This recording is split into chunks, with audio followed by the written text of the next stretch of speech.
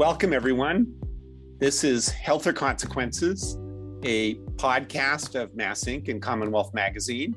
My name is John McDonough from the Harvard Chan School of Public Health in Boston, and I'm joined by my co-host, Dr. Paul Hattis from the Lown Institute.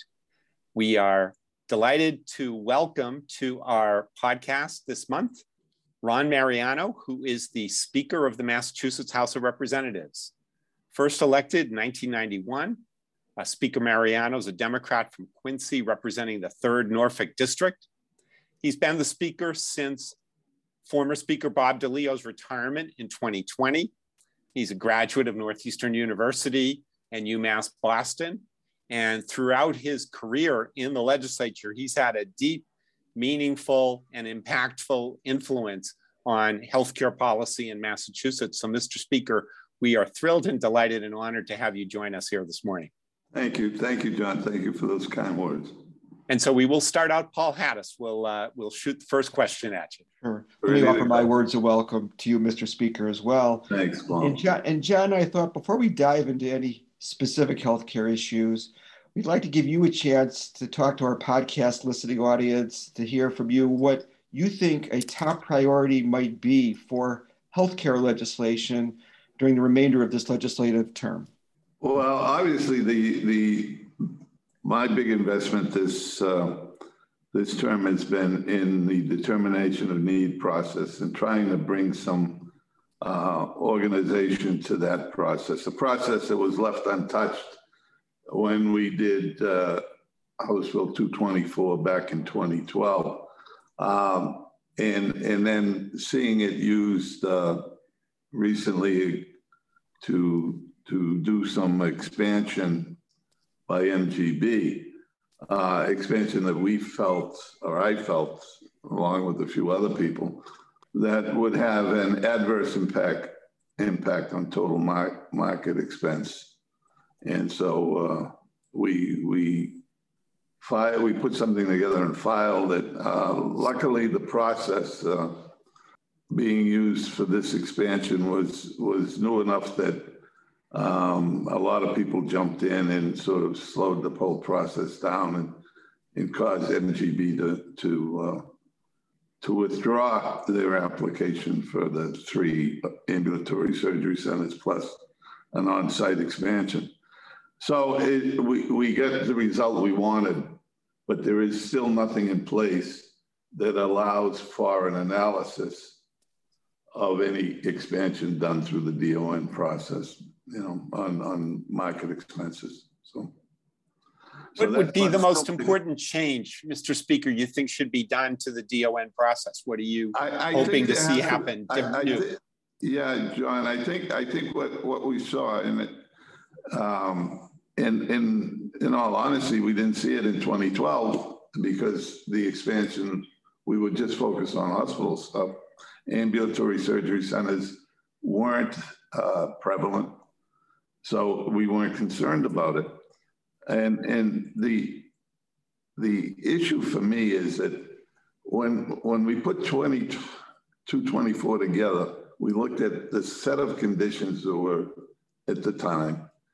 And in the 10 years, and you follow this, you follow this longer than I have, we're looking at a vastly different landscape with different cost factors, different drivers that we didn't anticipate in 2012. And so I think that we need this tool to analyze the financial impact on total medical expenses in our marketplace whenever we have an expansion of any consequence. I think the fact that the expansion at MGB would have gone forward without having either the 2 regulatory agencies, the AG or the HPC, look at the financial implications is wrong. I think they have to give us an analysis. We can't rely on the result of an analysis hired by the proponent of the project. So it's, I think it's why it's needed. And I think it was something that we didn't pick up on in 2012. So thanks for that. And since you raised the topic of the 2012 law, let's go a little bit more deeply into that. This is the 10th anniversary of what was clearly a landmark law in terms of creating a national impact in terms of the cost conversation that has resonated over the last decade. Obviously, former Rep. Steve Walsh was in a key role in that, but everyone knows that you played a major role as well. So looking back now 10 years ago and up through today, the two major features of that law, the cost control benchmark, the yearly target for growth in healthcare spending, do you think it's succeeded? Do you think it's failed? Does it need any fixing? And then second related question, the board, the body in charge of it, the Mass Health Policy Commission, has had a very busy past decade. Are you pleased with the commission and how it's functioned and worked? And do you think there are any changes that need to be made to make it more effective? So the benchmark and the commission, how do you assess them today? And do you think there are any changes that are needed? Well, that's a really good question. And if I take my partisan hat off and look at it objectively, I think that, and you crafted legislation, so you know as well as anyone that situations change and the market changes. And if we look at the market in 2012 and what we were concerned with, I do think that the benchmark worked. Initially, I think it worked very well. And hospitals were able to hit their target date. But I do think the market's changed significantly. And I think that there are things that are cost factors now that we didn't even identify or didn't deal with. Obviously, the improvements in some of the medicines coming out of Mass Bio with huge costs, but tremendous impact on helping the sick and the ill. So I think we never factored those in. The change in the prescription drug process, with PBMs now playing a big role in trying to figure out the relationship between PBMs, drug companies, and insurance companies. All of these things came into the marketplace after we had been up and running for a few years, and we never, ever changed the law to account for that. And I think that's a problem. So I think you make a good point. At the end of 10 years, it is probably time to reassess what we're asking the HPC to do and how we're asking them to do it. And I do think it is time to maybe take a look at the commission also. I think it's an issue that folks have been there for a long time. It's an unpaid position. A lot of volunteers, people with all the great intentions, but may not have the time necessary that we need to have them commit to resolve some of the issues we're going to be faced with.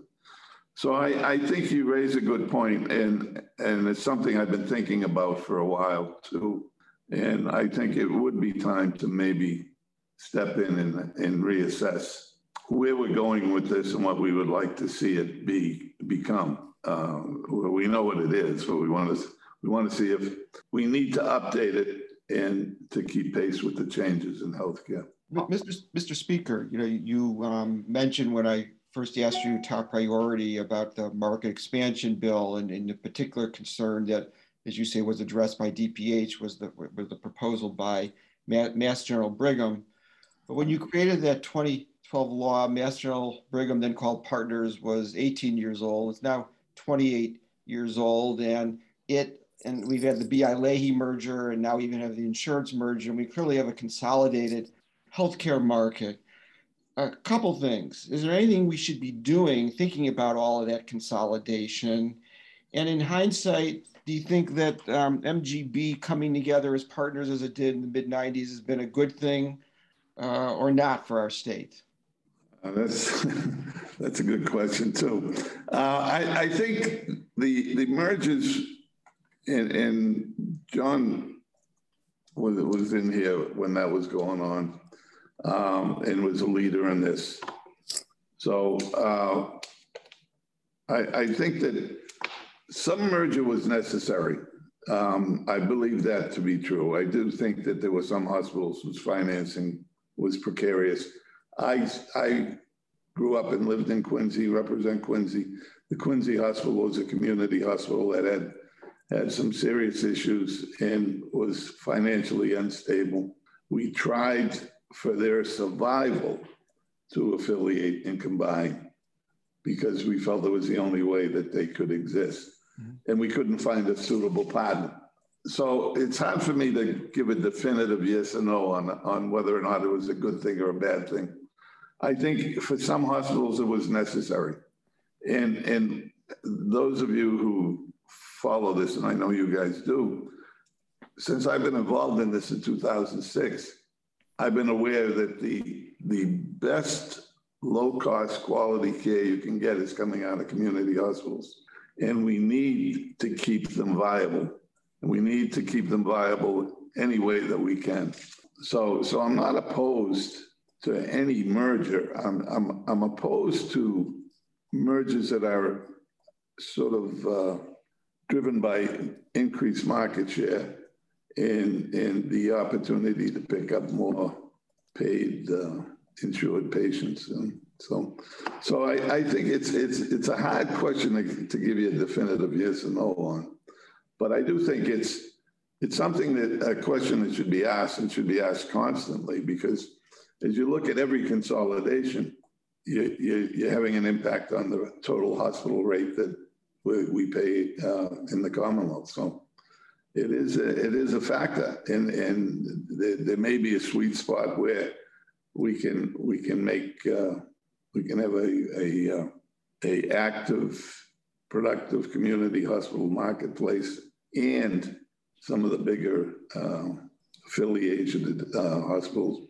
So it's we're sort of in a trial and error situation here, I guess, to answer your question directly, that we have to sort of play by feel. There are some community hospitals that no one wants to affiliate with, so.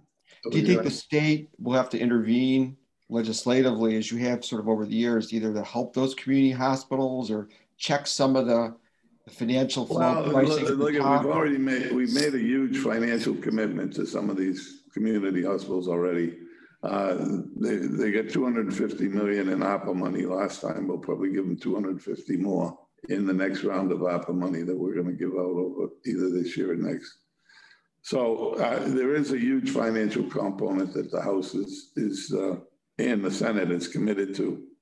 And I think we understand that it's in our best interest into controlling costs that we keep these hospitals operational. And we will continue.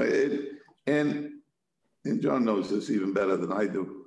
There is hope with the new waiver from Washington that if the request that they've put in gets accepted, that it would significantly help community hospitals. Okay. So keeping on the track of kind of difficult topics, one of those topics is primary care. And not just in Massachusetts, it's a problem around the whole nation. In fact, in many parts of the US, it's far worse than what we have right now. And in Massachusetts, there's been a lot of difficulty and challenge and struggle. People feel like primary care is really facing desperate situations. We recently saw in the Massachusetts market, Atrius, formerly Harvard Vanguard, bought out by Optum, a for-profit national chain that's now got a firm foothold in Massachusetts. How do you feel about the state of primary care in Massachusetts? And is there any role for state government in trying to bolster it, improve it, make it stronger so that it can survive? Yeah, this is not a totally new problem, as you know. In 2006, when we began to restructure the whole marketplace, one of the things we put in the bill was some incentives to get medical students out of the chase for specialties and into the primary care market. We had a number of incentives in there with scholarship money and loan forgiveness opportunities, and it never took off. We continued to lose folks who moved into specialties other than primary care, and we've continued to face that.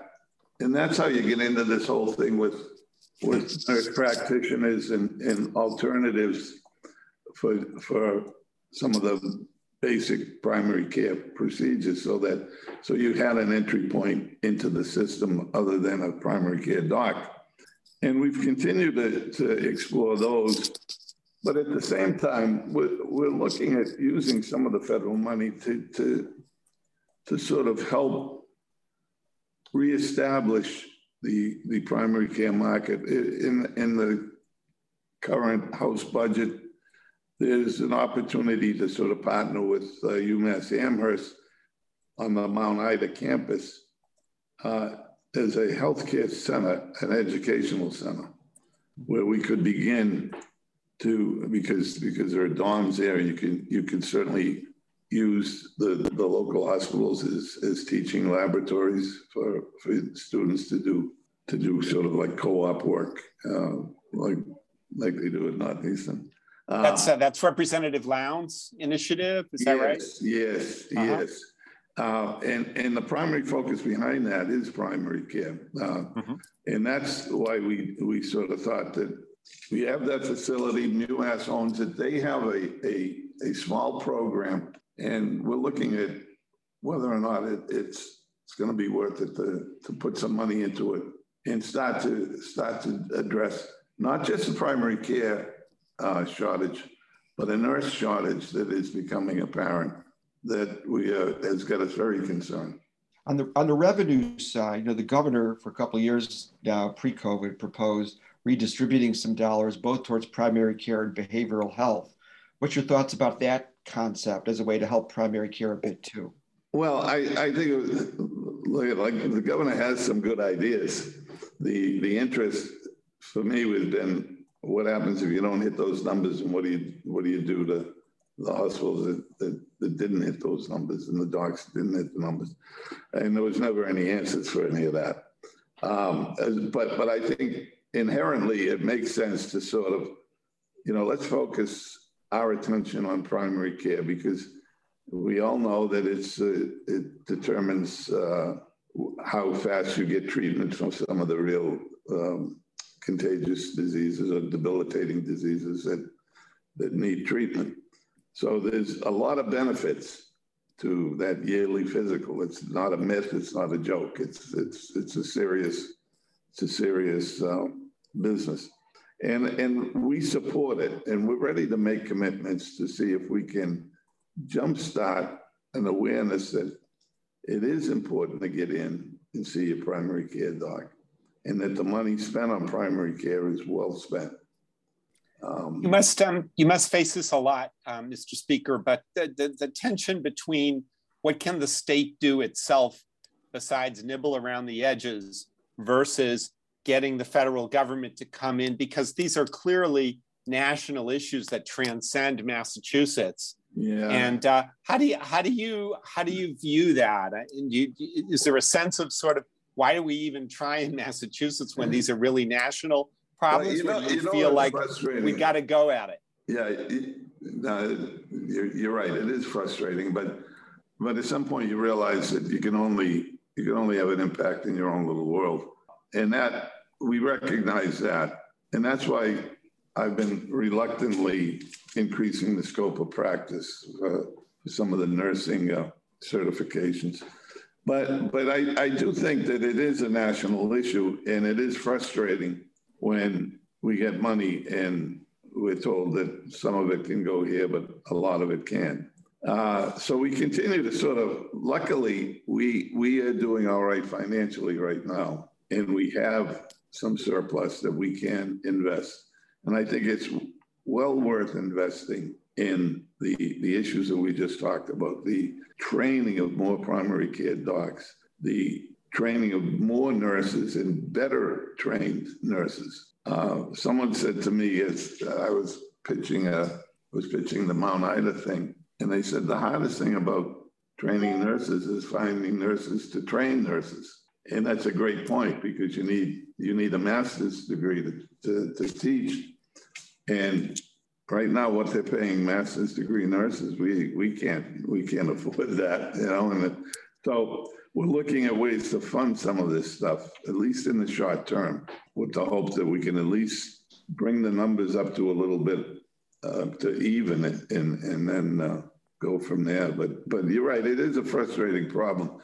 But the alternative is to do nothing, John, and that's not what we're going to do. So we'll try. Mr. Speaker, let me talk about another frustrating problem, both nationally and our state, and only gotten worse during COVID, which is, mental health challenges for population, children, adults, and others.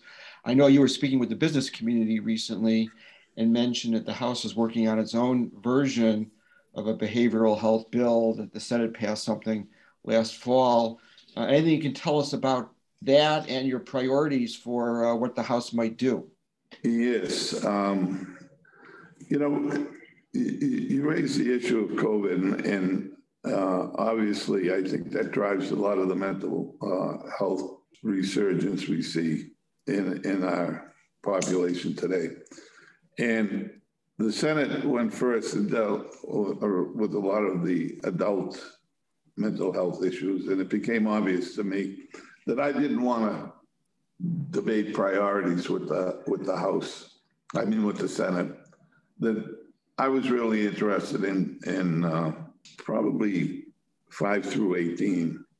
The kids who are impacted by the COVID and at least a year off in isolation, a year off from school in isolation, missing out on that year of growth and interaction with peers and whatever changes you go through at the different ages that you're at.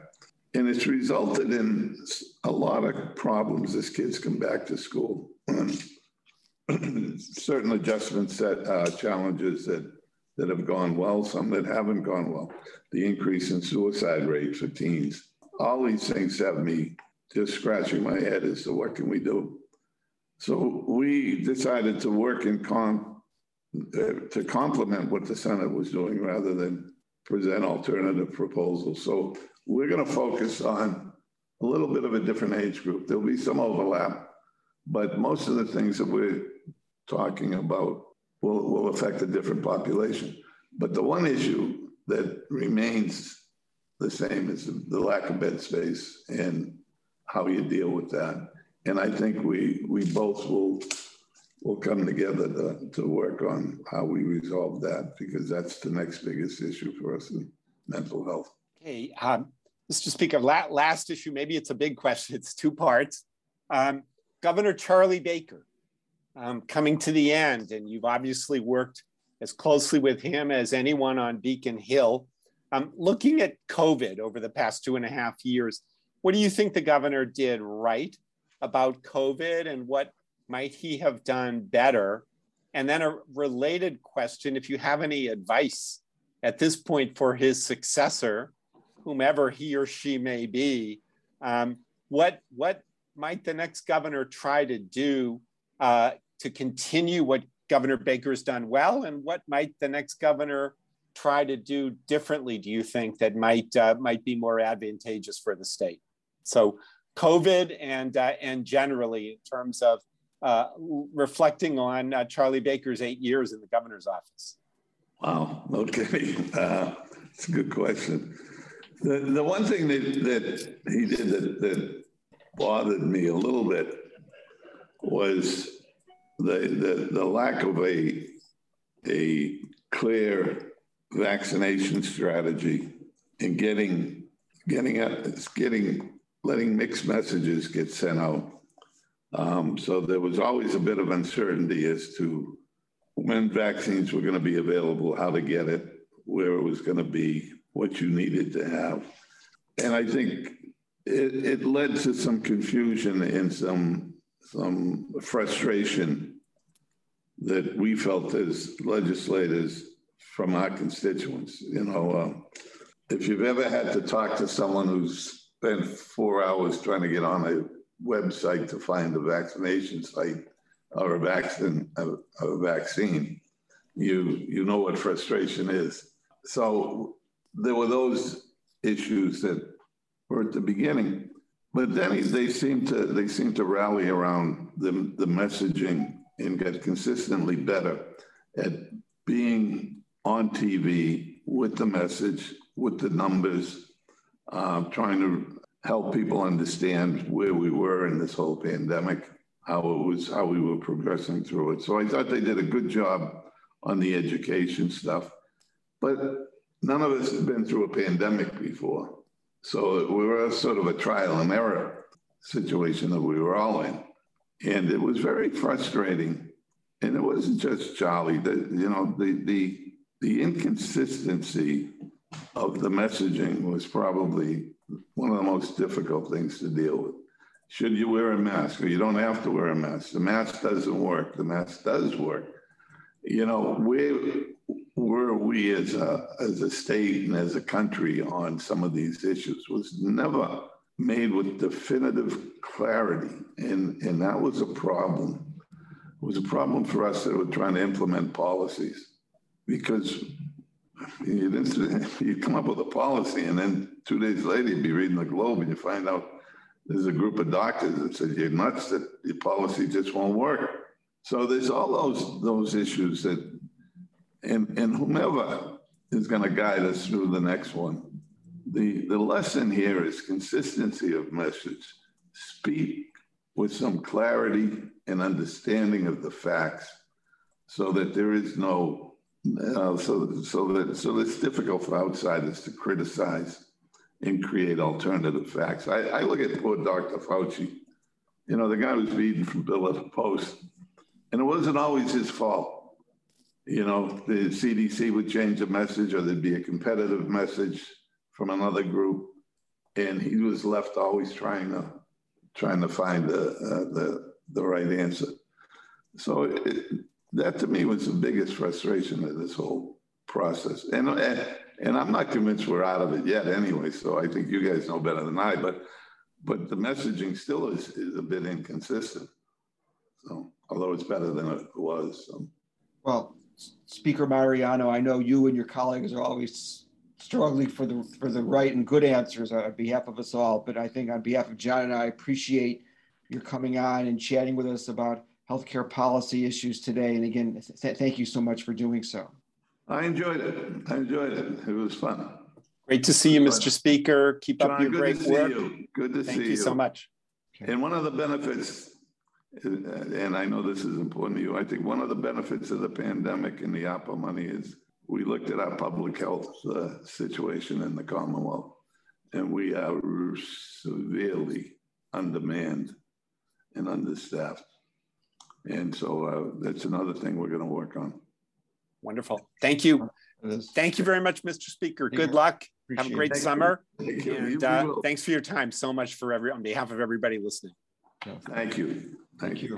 And that's it for us at Health or Consequences. And thanks to my colleague, Paul Hattis. And we'll be back next month with another edition. Thank you all.